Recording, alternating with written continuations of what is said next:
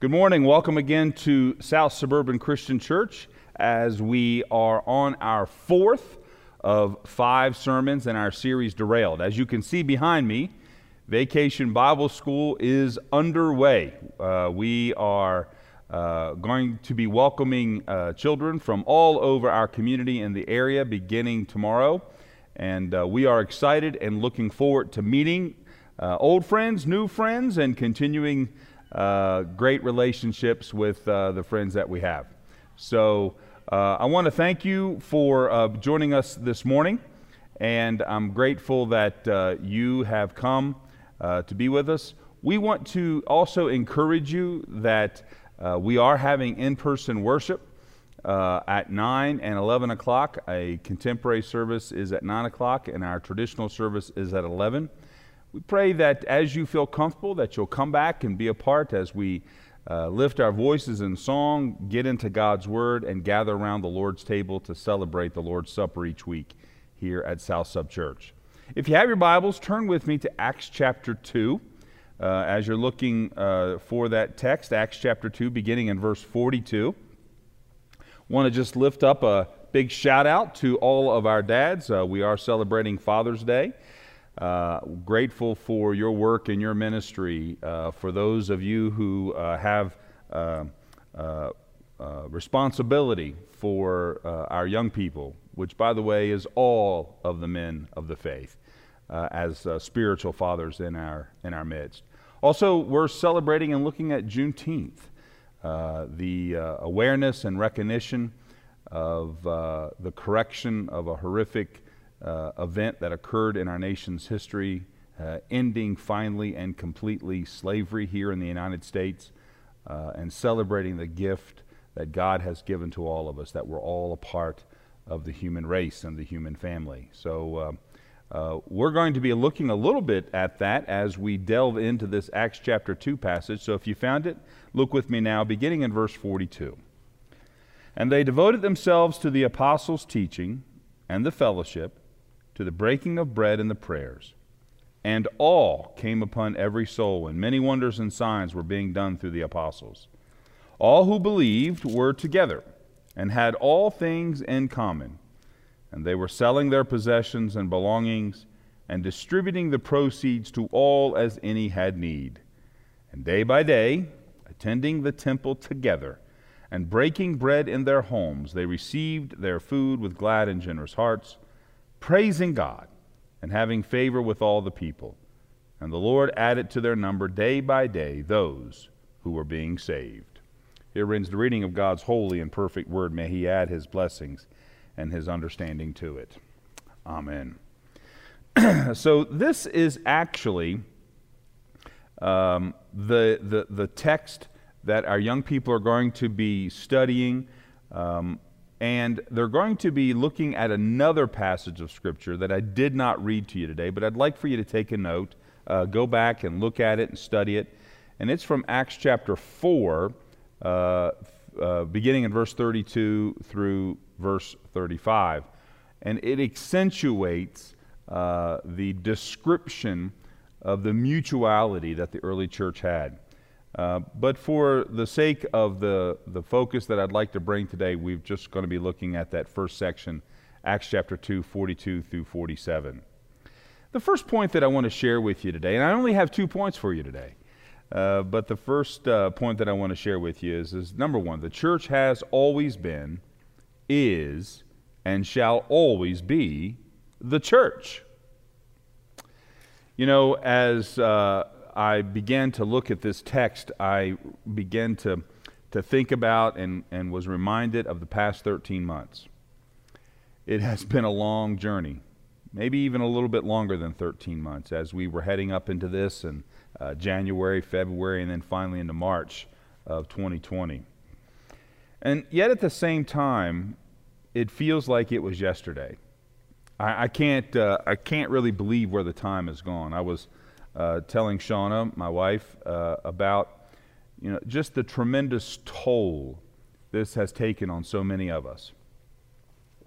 And I'm not negating the toll that it has taken on you and your families, but serving in the church where we have done life together one particular way, that is in community, and then for almost 13 months, little spaces in there where we did come back together for a brief period of time. It's been a long 13 months, and at the same time, I remember when we just were entering lockdown, and it was, and I can't, I'd have to go back and look at the recordings. You can go to our YouTube channel and look at them. But around Easter 2020, it became perfectly clear to us that we were in for a long haul, that things were going to be different for a extended period of time. Each morning, I remember waking up.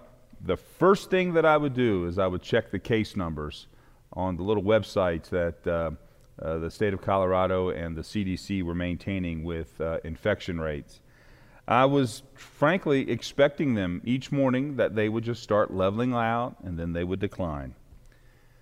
And they never did that.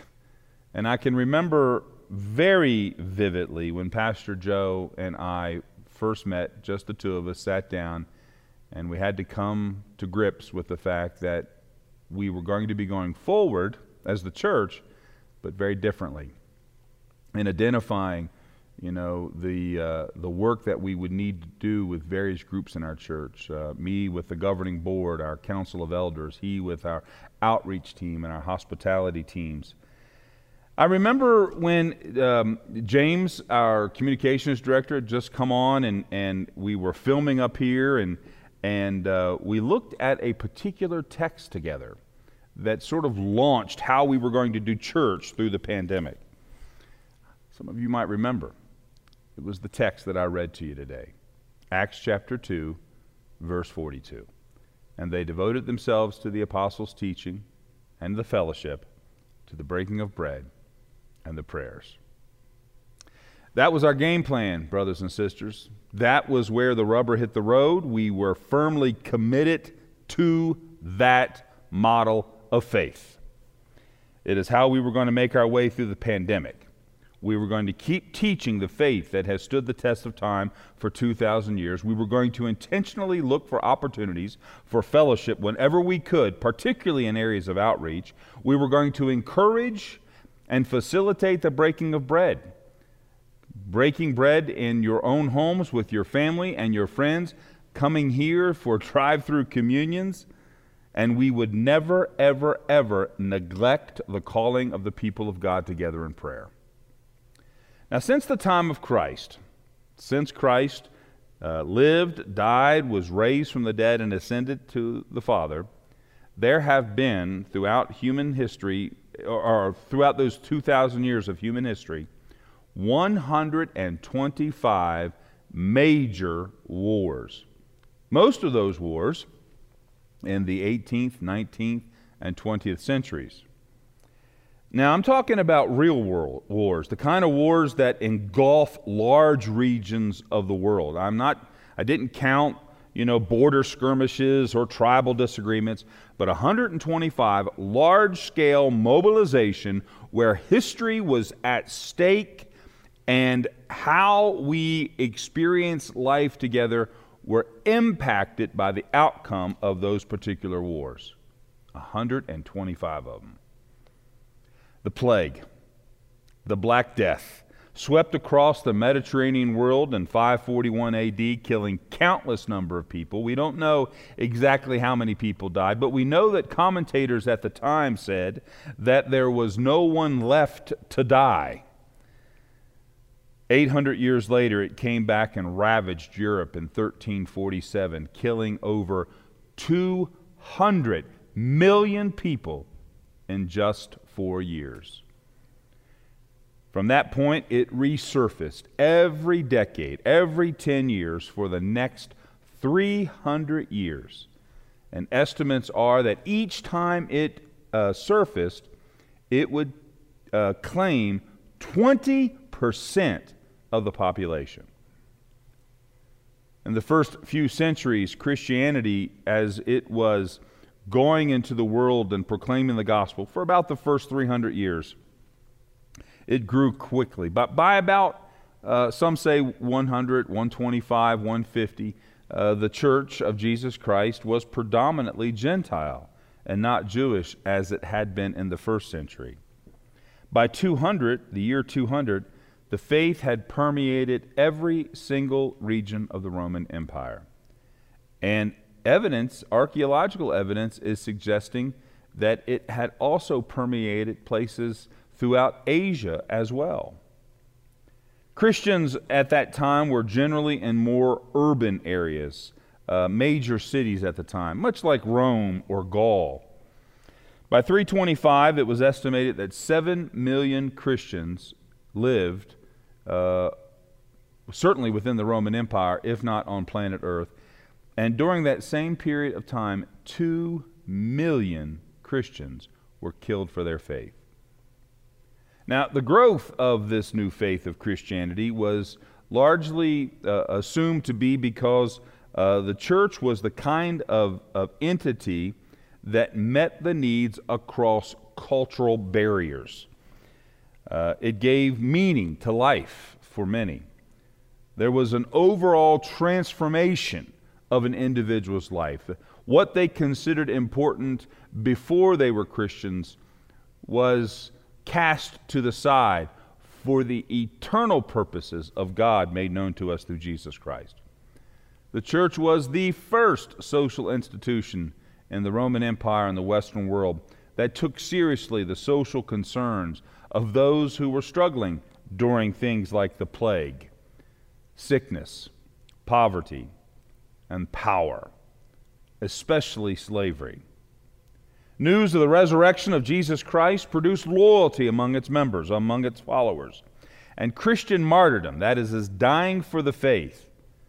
The word martyrdom simply means to give testimony, and they gave their testimony through the giving of their lives. And because of the Christians' willingness to suffer and to die, it created vast interest in and respect for Christians throughout the Roman Empire. Now, there's a whole list of reasons of why Christians were persecuted. That may be for another Bible study or message altogether.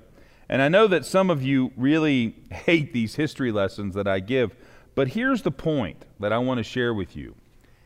And it's the point that I don't want you to leave today without having fully understood and accepted in your heart. And that is this: neither war, nor plague, nor persecution ever has stopped the church of Jesus Christ from being the church.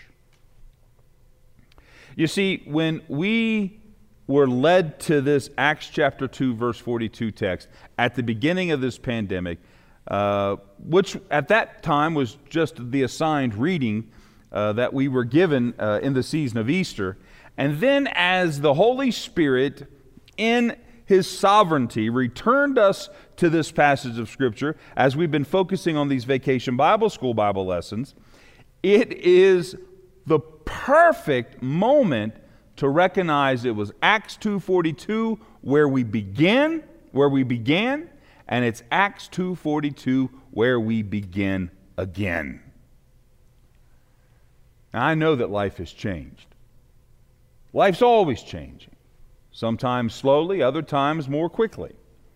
But through all that time, through the time from Christ's ascension after His resurrection to today, from the time of the beginning of this pandemic to today, the church has always been faithful in serving the poor and liberating the enslaved and establishing hospitals and universities and proclaiming the gospel of Jesus Christ.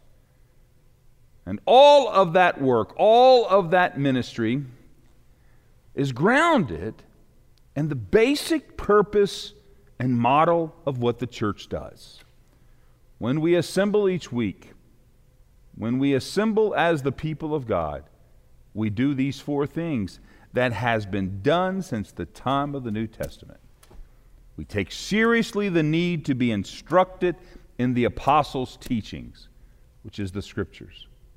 We believe fervently and Christian fellowship with one another. We understand the sustenance and liberating power of what it means to break bread together at the Lord's table with the receiving of Holy Communion, the Lord's Supper, the Eucharist. And of course, the power of a life disciplined and focused on prayer. And they devoted themselves to the apostles' teaching and the fellowship, to the breaking of bread and the prayers. The second and final point that I want to share with you today is I kind of struggle with this one, so I might change it by the time we get to the end of it. But as we begin this point, this focus on this point, it's essentially this. Point 2, the head and the body go together. I have a friend, a really good friend, who is a Roman Catholic priest, and he calls the Christianity of today a decapitated Christianity. Well, that's kind of a quippy comment, isn't it? And might not sit right with us. So let's just take a few moments and unpack what it means when we talk about the head and the body being together. Let's begin with Scripture. In Ephesians chapter 1, verses 20 and 22, let me read that to you. There's this long section. By the way, we're going to be coming up on a series in Ephesians. I'm excited to be sharing that with you. But in chapter 1, verse 20, in this long explanation, as Paul is trying to draw the comparison between the believer and God and Jesus Christ, at verse 20, he's beginning to talk about Christ and what God has done through Christ, that he worked in Christ, verse 20, when he raised him from the dead and seated him at his right hand in the heavenly places, far above all rule and authority and power and dominion, and above every name that is named, not only in this age, but also in the one to come. Here it is. And he put all things under his feet, that is Jesus, under Jesus' feet, and gave him as head over all things to the church, which is his body, the fullness of him who fills all in all. Jesus is supreme over all. Scripture says that God gave Jesus as head over all things, which is his body. Jesus is the head of the church because of his primary role in creation. In John chapter 1, the Gospel of John chapter 1, we read that Jesus is the Word, that all things were created and are maintained because of the Word. That Jesus speaks all things into existence that exist. Let me explain that. Just think of yourself. Say your name. Jesus called you into existence. He spoke your name and you came to be. Not just the mountains and the trees and the rivers and all that exists, but you, your family. Jesus is the head because of his primary role in our redemption. It is his blood that covers the sins of the world. It is his life that is seen as our life. It is his death that was for our death. Jesus founded the church. The church is not some organization of old people who thought it would be a good idea to come together. Jesus' idea for his continued work in the world was through the church, through you and through me together. He brought forth the church and gave it life through his death and his resurrection. And tradition holds that the church was born from the pierced heart of Christ on the cross. It's always been that big debate whether the church was founded at Pentecost when we received the Holy Spirit, or was it founded at the crucifixion when the heart of Christ was pierced. But before we get too far into this, let's look at another passage of Scripture as well. For just as the body, this is from 1 Corinthians, for just as the body is one and has many members, and all the members of the body, though many, are one body, so it is with Christ. For in one Spirit we were all baptized into one body, Jews or Greeks, slaves or free, and all were made to drink of one Spirit. But God has so composed the body, giving greater honor to the part that lacked it, that there may be no division in the body, but that the members may have the same care for one another. If one member suffers, all suffer together. If one member is honored, all rejoice together. Now, you are the body of Christ and individually members of it. Our union with Christ in the church is called the mystical body of Christ. We talked about that last week when we were looking at what happens at the Lord's table. That at the Lord's table, the mystical body of Christ is called together. Christ loves and cares for the church as he does his own body, for it is his body. And through the sacraments, through baptism, through the Lord's Supper, we are joined to Christ, but we're also joined to one another. We each have a role, brothers and sisters, in building up the body. And each of us have been given gifts to fulfill that role. The same Spirit that flowed through Christ flows also through us, enabling us to help one another, enabling us to proclaim the good news, enabling us to stand in the midst of war, plague, and martyrdom. And as Christ's body here today, we share in his work. Through us, the church, Christ continues the work of salvation. He speaks and he acts through his church. Through us, Christ shows forth the love of God for the human race. We are united with Christ in his suffering, so that someday we may be united in his glory. As a matter of fact, Jesus expressed our union with him in this way. In John chapter 15, one of my favorite passages of Scripture, where Jesus says, I am the vine, and you are the branches. You see, we draw forth our life from him, especially at the Lord's table. He promised, whoever eats my flesh and drinks my blood remains in me, and I in him. John chapter 6, verse 56. We should grow in every way into him, who is the head, Christ. Ephesians chapter 4, verse 15. In other words, we are called to strive to resemble Jesus Christ in this community and throughout the world. Now, you remember my buddy, the Roman Catholic priest, Father Andy is his name, by the way. He may be watching, I don't know. In his experience, he says he has lots of his members who, are you ready? Love the head, Jesus, but not the body, the church. They want all the benefits of the head, the grace, the mercy, the love, the peace, but they don't want any of the responsibility of being a part of the body. And that's what he meant when he said, in our world today, we have a decapitated Christianity.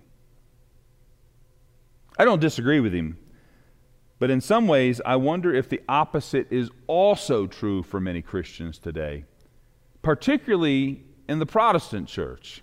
That might be the problem that the Roman church has, but I think that the Protestant church may have the exact opposite problem. And that is this. Man, they love the body. They love the fellowship, but they're uncomfortable sometimes submitting to the head, Jesus Christ. You know, love comes to the church. They have this tremendous joy in experiencing the fellowship of the church. They enjoy the goodwill of the church. They enjoy the strength that they receive from the assembled community of faith, but they resist the call by our head, Jesus Christ, to serve, not to be served, to be concerned about the other, and not to be concerned about themselves. Decapitated Christianity. Well, we all come to the church for different reasons, don't we? Some of us come because we're compelled by family members. Others come because we're searching. We know there's truth, but as of yet, it has not been revealed to us. We have not discovered it. Others of us come because it's just what we do. Some come because they love Jesus, but they're not that hip on his bride, the church. Some come because, man, they love their friends, but they don't really know what to do with the King of Kings and the Lord of Lords. You know, one of the things that all of those wars and all of those pandemics and all of those moments of martyrdom allowed? In many ways, they separated the wheat from the chaff. Those that remained were committed. And sometimes Christ prunes his people. These are hard words to say. I can only imagine how hard they are to hear.